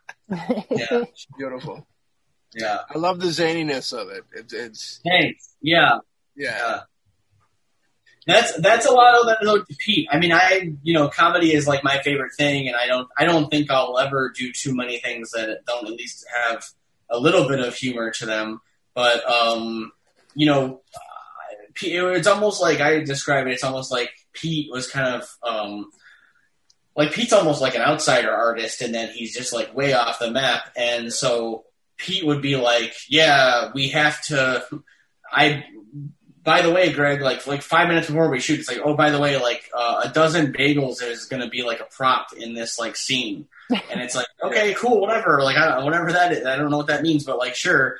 And then it would sort of be my job to like filter whatever that is into any kind of reality that like makes any sense. So it was Pete's utter sort of weirdness and comedic brilliance was sort of like filtered through my kind of lens and like shaped into what's on screen. Yeah, it's good stuff. I love Hectic. Like I said, when I seen that, you don't see like in the underground film world, you don't see, especially comedy. Like you don't catch good comedy that well, and I don't want to give hard times to anybody. No, you don't usually catch comedy that you laugh at that much. And Hectic Knife and Psycho Ape as well. A lot of laughs in it. It's full of. I appreciate that a lot. Yeah. Yeah. No, sorry, I don't mean to cut you off, but like, I appreciate that a ton, and I will say that like, I love all genres, and I love horror movies, and there's some that I especially love, and some of my favorites and stuff. But I come from a pure like comedy background, and I don't really aspire to ever make like a horror movie. And to me, I think because of Trauma, I think it's got the word knife in the title. There's a lot of like bloody gore. So people just like think that Hectic Knife is like a horror movie or a slasher, but it's not at all. Like it's purely a comedy. And it's actually, to me, making fun of, like exploitation and like underground and sort of action cinema way more than it really has anything to even do with horror at all. Now, I absolutely appreciate the sort of horror audience that has embraced Hectic for sure, but I will say that like there are times, and I don't mean to be like jerky at all, but it's like I will say that there are times when people like refer to it as a horror movie, and I almost kind of like cringe, and it's sort of like, yeah, it's a comedy. Like, I hope that you laughed. Like, it's a comedy. You know, like, I mean, most horror movies don't have, like, crazy bagel scenes that go on for a million hours. You know what I mean? It's sort of like it. I hope that you notice that there's, like, this is all jokes. Like, it's supposed to be crazy, silly. I know, I appreciate that a ton. Going back to what I was saying before about stand-up comedy and the way that – so – if people don't know or whatever, the way that a stand-up comedian builds their hour-long special is that, they write material, they go out, they go to a small club with like 20 people in the audience, they do 15 minutes of it. And if 5 minutes of that material that they wrote doesn't work, which means it doesn't get any laughs, they just cut that part. And so it's like, okay, now I have 10 minutes. And they do that until they have built themselves up to having an hour of solid stuff that they then sort of structure into the hour. Like, they order it and do all that stuff, and they make it flow. That's how that is built. And so I love the sort of like scientific, economical approach to that, which is basically that even if they love a joke, if it's not getting laughs, they don't tell it anymore. That's considered fat that you're going to slice off the bone, right? Yeah. So the idea with Hectic Knife, like, so we filmed the majority of it over about a 2-year period from 10 to 12. And then with that footage, I cut together a rough cut that was an hour 50. and it was bloated, and there were scenes in it that just went on for like 4 minutes that were just like one joke going on. And I basically cut that hour 50 down to about an hour 10. And then we did reshoots and got it back up to the 82 minutes. But there was a point when the movie was 90 minutes, and because the final runtime is 82. And it was very important to me because there is no real like story. There's no like major arc for the characters. The characters don't like learn anything. They don't really go on any kind of like emotional journey. It's all just like crazy jokes and weird stuff. So it was really important to me to not wear out the audience. So to me, 90 minutes was like criminally too long. It was going to be boring at that length. So what I started doing, and we didn't really have any budget, but it was like in that same way that a stand-up comic does their material in short doses and kind of tries to test. It's called testing the material. I really believe in testing in that way. And a lot of people, when they think of like test audiences and focus groups, they think of like Hollywood taking an artist's work and then like screwing it all up by testing it and like chopping it up and like the director crying and it's this whole mess. But what it was for me was I wanted to show the movie to strangers at 90 minutes and see what they thought and use that as test material to understand, okay, what can be like cut out of this? What are people just like not laughing at all? What's the least funny stuff? What's not working the most, etc. And so I did that. Did that process for a few months where I just would like show the 90-minute version to people and then just slowly tighten it and cut it down. And I am really proud of the 82 minutes. I actually have to say, right before I moved here to LA, we did a screening of it for like 20 people in a yard, with all with masks and very safe in COVID. But it was I'm very proud of screening that movie publicly. It always gets wall-to-wall laughter throughout the whole thing. It gets laughter in like the right places. The audience really seems to respond. And I think that's all owed to like that work that we really put in. Now, granted, I'm not happy that it took 5 years to do all that. That's like a long time. But, I really like put that movie through its paces, and I really appreciate you saying that. And I just think that, I think to me, I love underground cinema. I love underground art of all kinds. But I will say, to kind of echo what you were saying, and it's not to trash on anybody at all, but it's sort of this thing that it's like, I think that, I think especially with filmmaking, people get way too married to their own material. And you'll watch these movies and it'll be like 5 minutes will go by with like nothing has happened and there's just no even attempt at a joke or anything even interesting happening. And it's like, come on. And you're just like looking at your watch, like, wait, when is the next scene going to happen and stuff? And, I just think that it has to do with amateurness. I think it has to do with not being conscious enough of that audience out there and sort of just thinking that whatever you do is gold and being not sort of self-aware enough of pacing and things like that. And so, I really wanted to be really conscious of that. And then, so when it came time to do Psycho 8, by the way, I think anybody that watches Psycho 8 and Hectic, especially if you watch them back to back, but if you watch them at any time, I think you'll see the obvious similarities throughout the whole thing. That structurally they're similar. The sort of villain is similar. They both have these like silly torture scenes. They both have like a weird main character that's sort of like the straight man in a weird universe, but like they're still weird too. There's just a lot of similarities in those two pieces. But it was the same thing with Psycho 8. Like that movie is only like 64 minutes long. And same thing, it's like Addison and I were just like, we do not want to wear out our welcome with this. We don't have a story. And I have to say that I really relied on instinct a lot making Psycho 8 because we really did not really write that much of it beforehand. Like we had written the New York ending and we had written the slumber party scene in the beginning, but we really didn't write that much of the middle, to be totally honest. And even with Hectic, we really wrote like that whole movie for sure. And we just didn't have as much material written. So it's like we were really blessed to work with like super talented people. Obviously, Bill and Kansas were amazing. But Dylan Greenberg and Amanda Flowers were absolutely amazing, and everyone that's in it just like helped out so much and added so much to it. But no, I really like relied on instinct, and I think that like I've also been to live screenings of Psycho Ape and stuff, and again, wall to wall laughs, and I'm like really proud of that. And I think that that's just like kind of me learning how to do that from having done Hectic and just putting that work in and stuff. Yeah. Yeah, Kansas and Bill were like phenomenal in it. Really great stuff. They'll probably even get some nods during the old festival run, I feel. I hope so. Yeah, they deserve it. They definitely deserve it. Yeah. How'd you meet Kansas? Was it kind of through? I know she did BC Butcher with Troma. Was it kind of through that, or was it another way?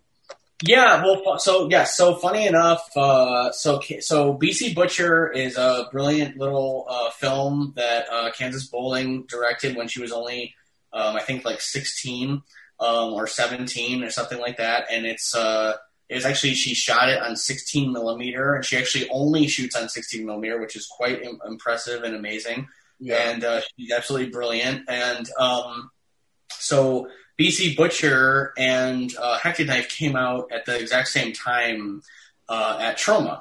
And I was like sort of very much in my little bubble of like working on Hectic Knife, and I really didn't know what BC Butcher was or who Kansas was at all. I legitimately think that the first time I saw her name, because it's like 2 words, like Kansas Bowling, like there are other words. So I was like, is that a person? Like I didn't know what I was looking at. I didn't even register it yet. But and I think I was like I was like probably 27 or something, or whatever at the time, sort of when they came out.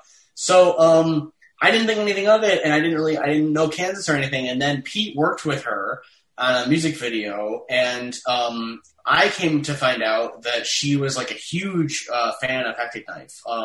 So she like called it the best film of 2016. Yeah. She's made a bunch of posts about it. She just really supports it and really loves it. So when it came time to do Psycho Ape with Addison, I didn't have Instagram, and she didn't have Facebook, which I kind of was using the most at the time. Funny how those things like cross over or whatever. Yeah. But Addison was sort of like talking to Kansas, and he was like, "Yeah, I'm working with Greg on this thing." And I'm very proud to say that she signed down, like, just because I was involved, just because of Hectic. And we've become great friends. I think it's really cool because, again, I made a movie on my own when I was 16. She did the same thing.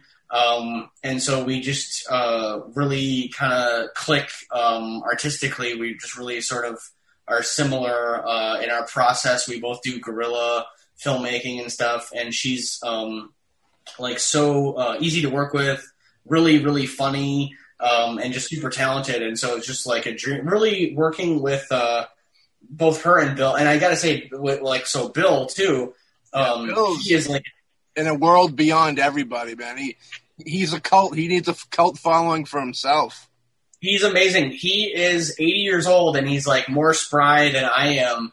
And he has like more energy than I do, and I'm like jealous of his energy, and he is so amazing. And it's funny, like I was actually hanging out with Kansas yesterday, and we FaceTimed with Bill, like just random. We didn't tell him we were gonna call. We just called him. We were all like reminiscing and saying hi.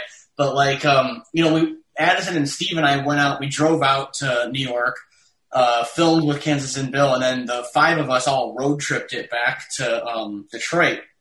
And gosh, for those 10 hours in the car, it was just like the most fun road trip you've ever had. It was so awesome. And we sang songs, and we just goofed off and joked around, and it was the most fun. And Bill, to this day, will tell you that was like the most fun he's like ever had making a movie. He like just loved it. But what a talented guy. So fun to work with, so funny. His rap song, his thing that he sings, he wrote that himself. Oh, really? Yeah, that makes it even better. I thought that was you with your hip hop background. Yeah, no, definitely. And it was, we all had a blast. It was so fun, and we we owe so much of that movie like working at all to them. They really, they really did amazing. Bill's in my that road trip could be some great bonus features on the DVD. I know, right? I wish we had all that. We wish we could film that whole thing. And the anniversary DVD, Blu-ray. Definitely. You know what I mean?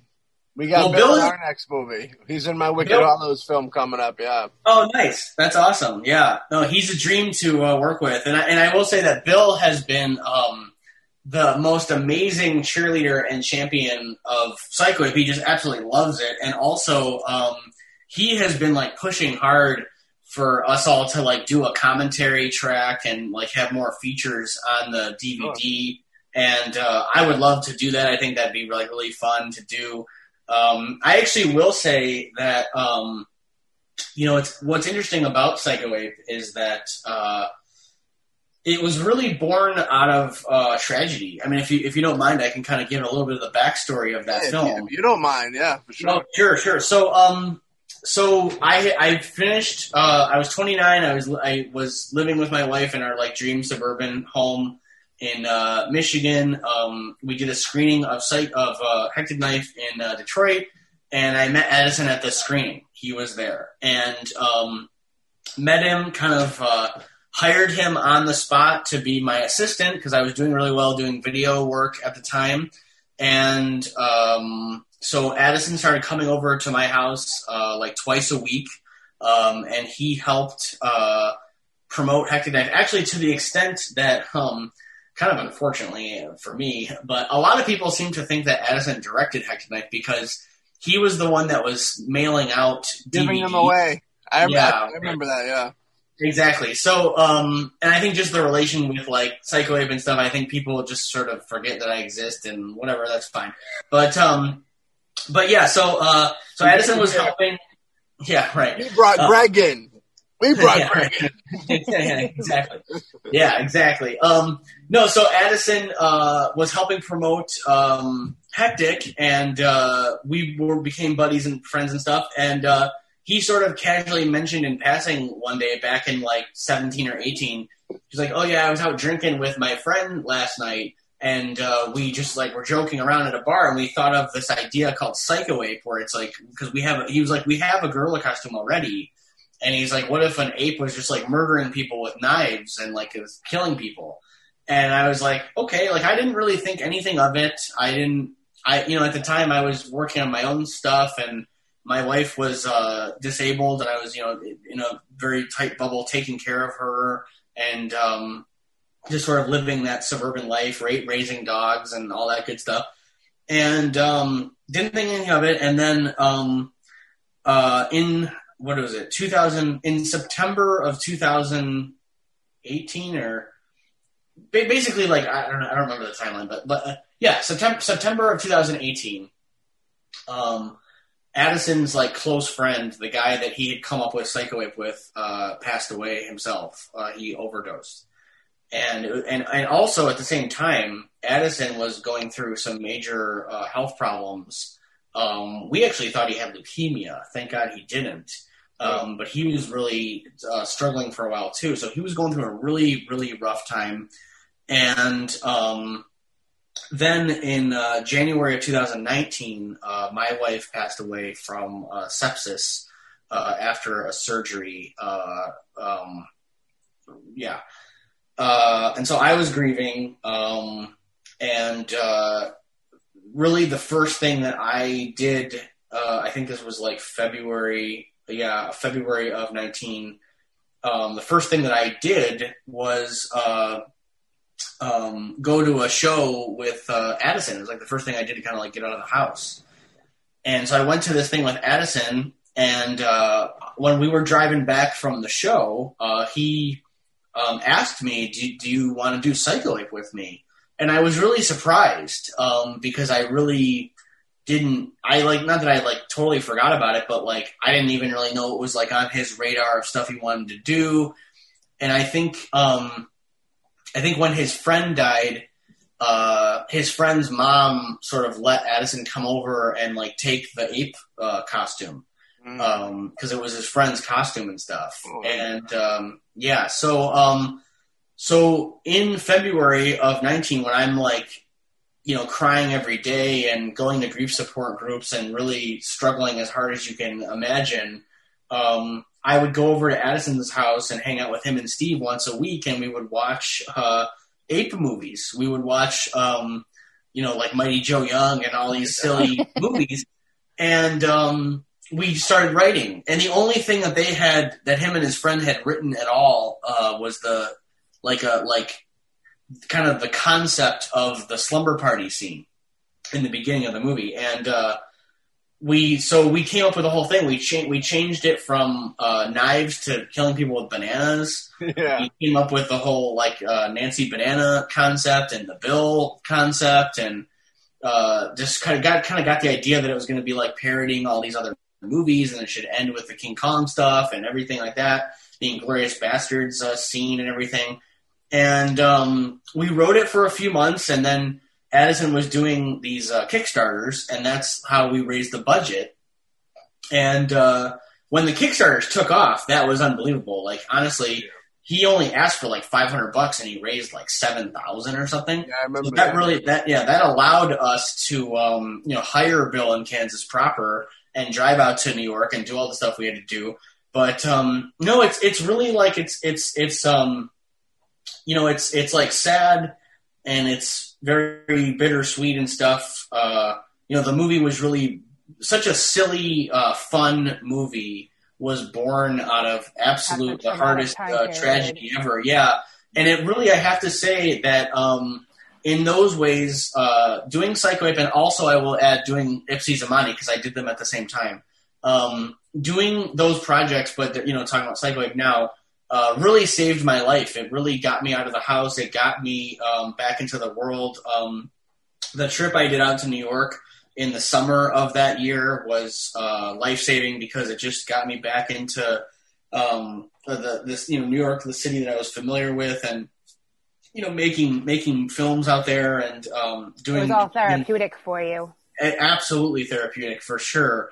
And I met so many friends. There's two girls that are in the slumber party scene, Hunter and Darby, that had happened to be friends with Kansas, and they happened to live in Grand Rapids, Michigan, and so I became really, really good friends with them. I still talk to them all the time, and obviously Kansas and a bunch of other people, and Bill.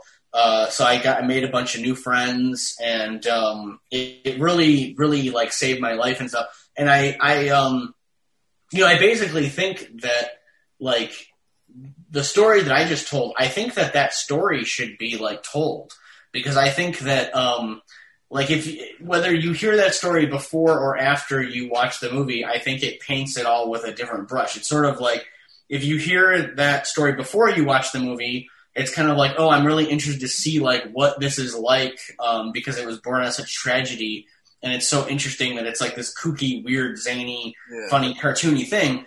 But then I think if you were to watch the movie and then hear the story afterward, I think you would sort of, maybe if you thought it was just a bunch of silly nonsense, you might sort of think about it a little bit differently, that oh, okay, they were sort of working out grief and stuff. And I will say, to sort of add a capper to all this tragedy. So my neighbor across the street back in Michigan, where I was living with my wife, he kind of saved my dog and I by taking us in and letting us rent out a spare room. And that's where I finished cutting Psycho Ape and stuff. And he was the sweetest guy you'll ever meet. And he loved Hectic Knife, actually. He actually called me Hectic, and it became my nickname in our little neighborhood. And I'd be walking the dog, hey, Hectic. I would hear that all the time. And he loved the whole idea of me making Psycho Ape and stuff, and I would tell him about it. He loved Ipsy Zamani. We got to be on the local news when we did Ipsy Zamani, and we all watched that together, and he was so excited and stuff. And so he was such a cheerleader and champion, and unfortunately he passed away a week before it was finished, and he never got to see it, and I was always kind of sad about that. But it's just kind of amazing how the whole production of Psycho Ape was sort of bookended by all this really sad tragic stuff. In fact, to be totally honest with you, we did the very last shots of Psycho Ape at my old roommate's house, which was just kind of amazing that it just all happened that way. But so I don't know. I think Bill is right. There needs to be like a commentary track. There needs to be like Addison and I sort of interview telling this story together or something like that, because it really, and I should also shout out, by the way, Steve, who I met through Addison, who plays the ape. And from what I understand is Addison's like childhood friend going back to kindergarten. Steve is just like the absolute sweetest guy. He did such a good job as the ape. He's not an actor, like or anything. He's just like Addison's friend, but he did such a good job. And he was such a trooper for like going all the way out to New York and running around Times Square in a ape costume and stuff. I mean, he just he went above and beyond everything. And I really think like Steve doesn't get enough credit. He's kind of like the unsung hero of that movie, just working and stuff, because I think a part of it for him was it was really fun to like be in a movie and everything, but I think also part of it was getting to help his friend and then his friends and me kind of seeing what we were grieving. He was grieving too. Jonathan was his friend as well. But I just think Steve was like did such an awesome job, and it was really cool to work with him and meet him and stuff. So yeah. Yeah, a lot of that could be a whole nother feature. Right. With all of it. Yeah. I won't spoil anything. I almost spoiled something in the ending, but I wasn't going to spoil it. Oh, dude, you're fine. You can spoil away. I don't think it's not one of those things where it's like Sixth Sense where you have to like where it matters like what happens at the end. Well, I'll just say if somebody can take that fall and come back to life, then somebody else can take that fall and come back to life. Yeah. I hear what you're saying. Very good. Yes. Yeah. I like that ending was great too. It's King Kong, of course, but like it still had emotion to it. You know what I mean? Sure. Yeah. I mean, And King Kong always gets me. Even the Peter Jackson King Kong got me. It's coming, but it still gets you. You know what I mean? I will say, I loved King Kong as a kid, the original 33 version. Yeah. I loved it as a kid. And, obviously Jurassic Park sort of like references King Kong, and it's kind of, movie history owes so much to King Kong. But one thing I thought was really funny is when we started making Psycho Ape, I really didn't realize that like the monkey and ape movie is like kind of a genre of its own. There's like a lot of them, and it's just kind of weird to me because I never really thought about that, but there's really a lot, and it's really kind of strange. Like, why are there so many? It's just a weird subgenre, I guess, of like, you got everything from like Dunstan Checks In to, to Kong, to Mighty Joe Young, to Planet of the Apes, which is one of my favorite movies, of course, great, amazing movie. But, I don't know. It's just very odd to me that's like, that is a thing. It's very strange. Yeah. Congo, Schlock. That actually, oh my God, there was that one with Tony Danza from like the 80s. Oh gosh. Yeah. Going Ape or something like that. What's the name of it? Going Ape. Yeah. Clint Eastwood. Any Which Way But Loose. Is that the Clint Eastwood? That's the Clint Eastwood one. It's funny. It's funny you mentioned Schlock because, I will say, so I'm a huge John Landis fan. I have to say that I'm not a fan of his, on-set directing style. Like, I don't like the tyrannical directors that like shout at everybody through a bullhorn. I'm very turned off by that. You don't like the Twilight Zone style of directing? Yeah, exactly. I don't like my actors' heads getting lopped off.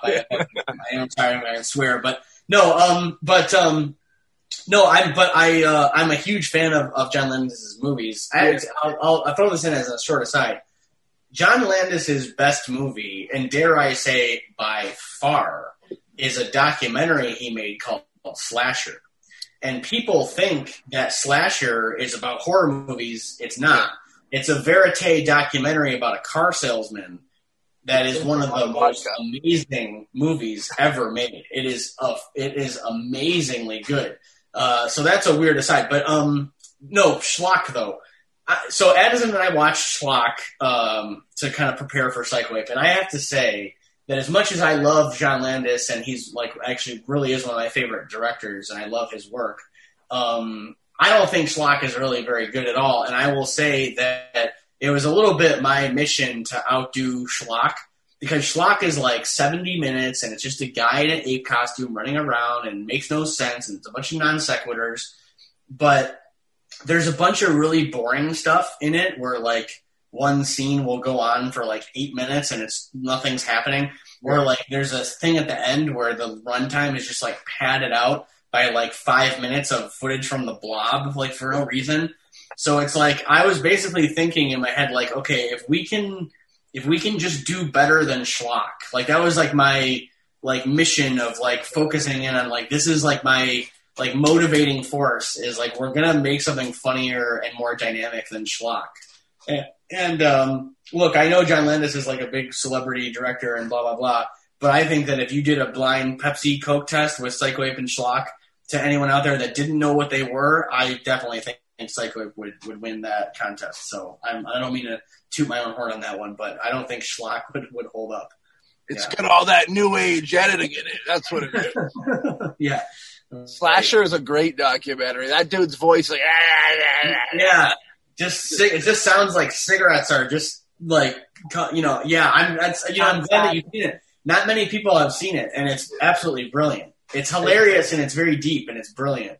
The voice is painful. Yeah, it's just like this guy who's like, wasn't he losing his family or something like that? Was it like, he's crumbling around him or something? It's not even that he's losing them. It's just sort of that like he lives this crazy rock star life where he's on the road all the time. Yeah. And his job is very bizarre. It's that he travels around to used car lots and he runs promotions where they cut the price of a car. So basically the premise is this. It's like if you run a used car lot, mm-hmm. you might do this sale where for like a weekend you're trying to liquidate like a bunch of your cars. So you sell one car for literally like $100, but it's like a complete junker.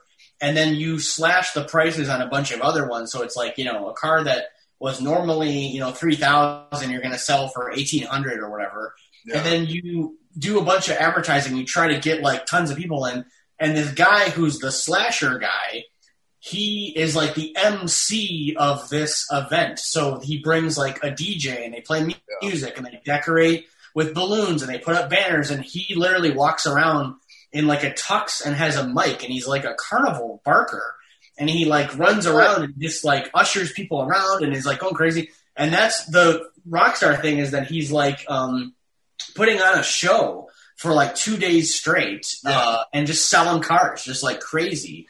And they basically, for the Landis doc, they just verite film like a 4-day chunk of this guy's life where it starts like at his home. I think he lives on like the West Coast. And then he flies out to wherever, some other state, and they just do this weekend thing. And they just have, incidentally, they shot that on the DVX, which is the same camera that I used to shoot Psycho Ape and Hectic Knife and stuff.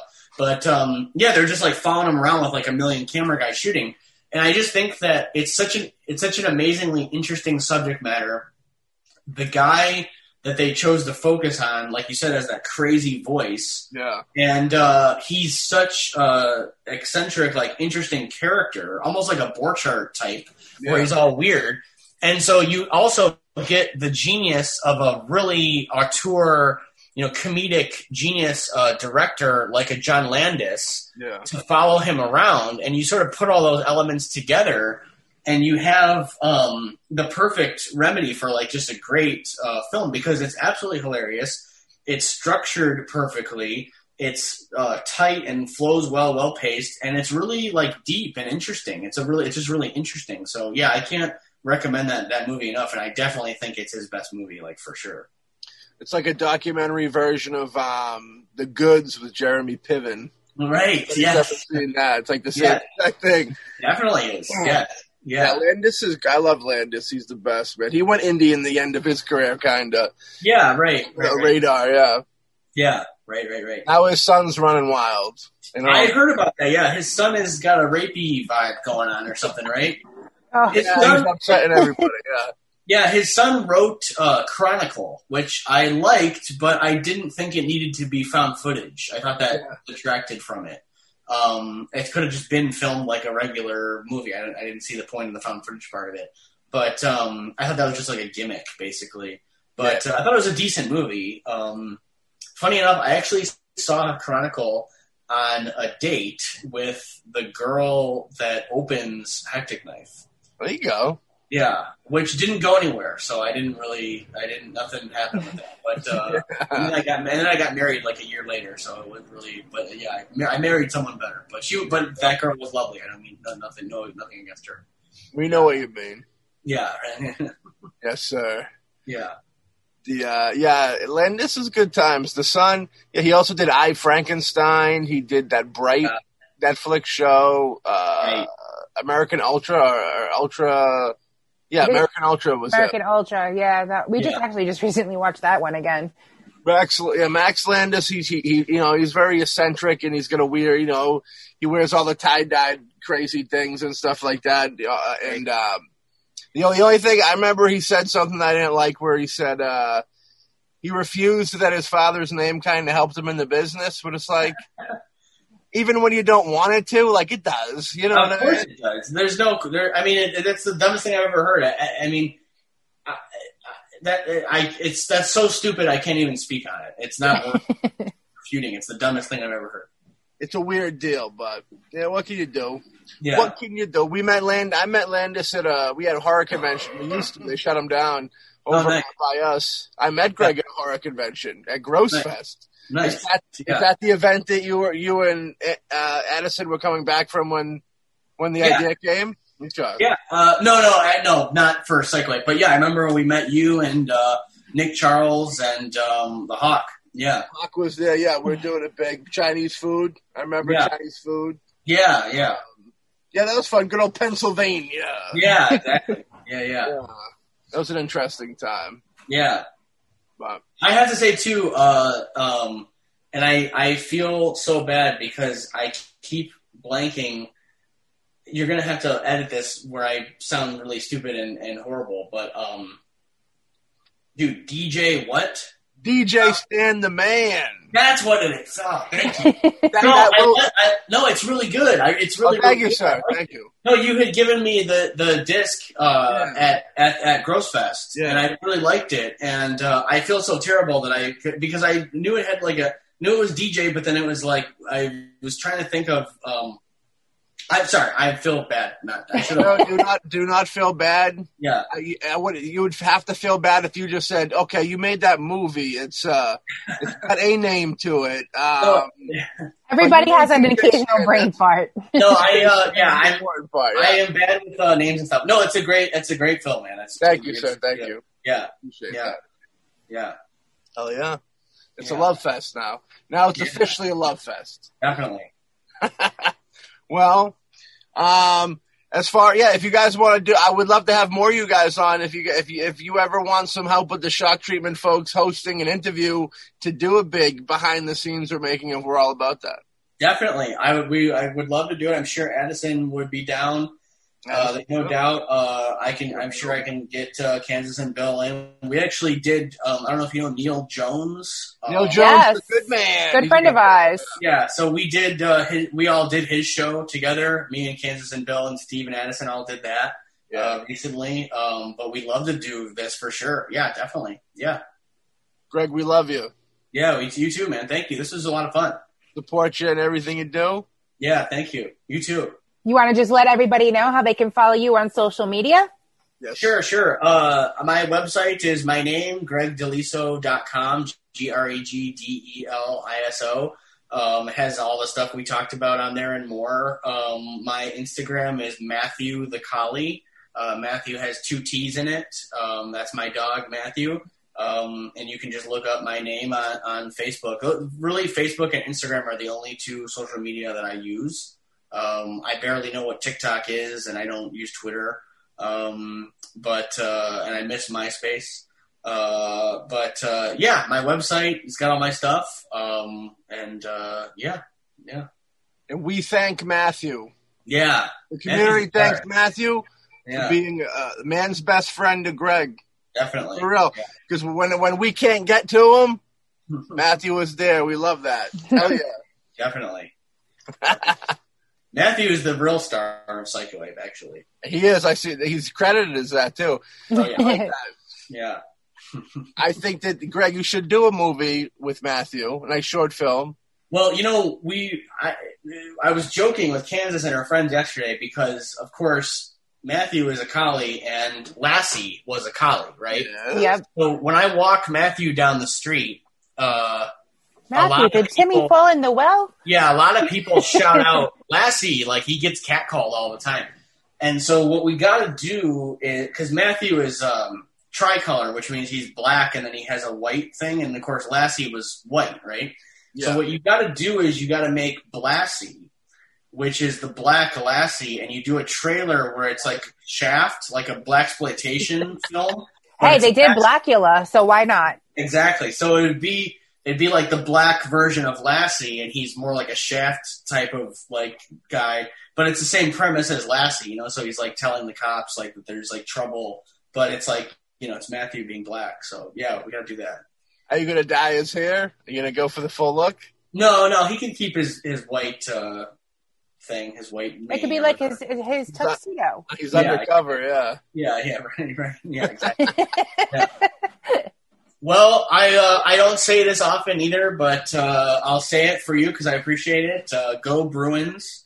Torrey Krug is actually, well, he's not on the team anymore, but Torrey Krug was actually from the town that I was just living in, Livonia, Michigan, for the last 5 years. I love Torrey Krug. I mean, I almost can't believe I just said those words, but I appreciate this a lot. I mean, I'm a diehard Red Wings fan, and I always will be. I have the years that the Wings won the Stanley Cup tattooed on my arm around my dog Matthew there, so that's how much of a Red Wings dork I actually am. But right? Yeah, I'm obsessed with hockey. Yeah. You play? Did you have ever any aspirations of going into the majors? Oh, yeah. Before I... But then you said you realized... I think I read something, and then you realized you sucked at it. So that's when you decided to go into filmmaking. I'm 5 foot... well, if I'm lying, I'm 5'8", let's say. But that's like not the true height. No, I'm slow and I'm not coordinated and I don't know how to play video games, and I know I suck at sports. Like I'm not good, but, I love ice hockey. I play all the time. If COVID was not a thing, I have my hockey gear with me. I would be hitting up every rink in LA, playing hockey for sure. That's like my biggest dream thing to do. I love it. I'm a Red Wings fan. Gordie Howe is like my true hero. Steve Yzerman is God. I am a Red Wings guy all around, but I love all hockey. And actually, funny enough, I will say this for you. Whenever I walk Matthew in our neighborhood, there's this super nice car. You should see the cars around here. It's insane. But there's this car, and the stickers he's got, the Bruins, the Patriots, and the Celtics, and the Sox, like big decals on his car, like all stuck around. So he's part of the cult. He's one of the guys. So you've been Village say as a Lions fan. You guys have been very blessed over there in Boston in the last couple decades with your championships and stuff. So enjoy that. I hope you enjoy that. We're enjoying that because right now we're not looking too good. Hey, you still have Belichick. That's half the battle. Yep. We got your stupid Patricia guy who's like the absolute worst, like this big wolf tyrant loser guy that can't do anything. The Patriot way, as they call it here, which does not work in any other city except Boston. So, yeah, it's dismal. We're good at building up heroes and then not being able to afford them anymore. Yep. Hey, look, it's like the Celtics and the Lakers might as well be the only two basketball teams in existence. If you look down the history of the NBA, it's like Celtics championship, Lakers, Celtics, Lakers. It's just like all that. It's funny. And, the Sox. Look, hey, man, the year that I moved to New York City, perhaps the greatest story in American sports history was the Sox winning that World Series against the Yankees, right? Breaking that curse. Yeah, that was it, right? That was the big one. So yeah. Nice. Yeah. Well, we kept you for like 2 hours. Cool. It flew by. I can't even believe it. No, I know, dude. Yeah. We knew it was going to be great times. We'd love to have you on again. You're always welcome on the show. Oh, I do it anytime. I love it. It's super fun. I appreciate this so much. Yeah. Gracias. Yeah, Yes, thank you so much for your time. Because I saw your little furry friend behind you kept coming over, like, "What are you doing? Pay some attention." Yeah, right. You know, we got him in there, Matthew. You made it in. Don't worry, bud. You made your shock treatment debut as well. That's good stuff.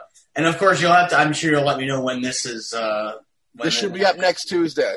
Cool. Next Friday. Cool. Have a great Thanksgiving, you guys. Stay safe. Thank you. You as well. Great Thanksgiving. Yeah. And I'll talk to you soon, man. Have a good one. Thank you again. Bye. Have a good one. Thank you. Thank you both. This was great. Anytime. Bye-bye. Bye. And welcome back to just the two of us, ladies and gentlemen. He's super nice. That was Greg That DeLisso. was great. Yeah. The man, the myth, the legend. Greg's a great dude. Met him, like I said, at Gross Fest. Had an online presence. He, a lot of the underground filmmakers. We all kind of, know each other on social media and stuff like that. But then you don't really catch a face. And then we were lucky enough that the Pennsylvania Gross Fest to meet him in Addison, and Greg is Addison's a good dude too, but Greg's a very, very genuine guy, as you noticed. And I try to try and stay close and in touch and support those dudes, because those are the kind of people you want to be a part of your flock, your arsenal of people that you can network with, and at some point probably hopefully do a project together with. Just being cool. I just a project would be cool in the future. I always support just being cool. I'm kind of digging the idea of that dog movie now. Filmmakers should always be cool, yeah. And this is it. You know, support everybody. Hell yeah. So yeah, that was Greg DeLisso, and he was supporting his Psycho Ape. As we speak, go grab that. Go pick that up. Hectic Knife is available on Prime for all of you out there that watch your movies there. Hectic Knife is on the Prime right now. If you like exploitation fun films, if you're a fan of the Groundhog film, for any boombastic folks out there, you will love Hectic Knife and Psycho Ape. Both films, great stuff. You want to watch a movie that you want something light, not too serious, something that's gonna make you laugh. You throw on some Psycho Ape, some Hectic Knife, and you enjoy your life. You know what I'm saying? Fukia! And on that note, we want to wish everyone a happy Thanksgiving, even though you'll probably hear that. We had a great Thanksgiving last week. And, so, hell yeah. So again, everybody go check out Greg's stuff, and we'll link him. He'll be tagged up in the majority of these videos. And we will rock you, but we will also catch y'all on the next episode of Shock Treatment. We almost did that in unison. Come on. Not even close. We could have if you hadn't stopped. That was the furthest thing from unison that there ever was. Could have done it. It was starting to go in that direction. Dare we speculate next week? We won't even speculate next week's guest, because we'll leave you hanging. Or start dropping hints and make people guess. I almost dropped a hint on our social media Facebook page today about doing this episode and what episode is coming out Friday. And it's not too late. We still could, but why ruin it? All right. So with that being said, nothing but love for y'all out there. Right? Right. Yeah. Yeah. Love for everybody. Huh? There's love for everybody at all times. We love everybody.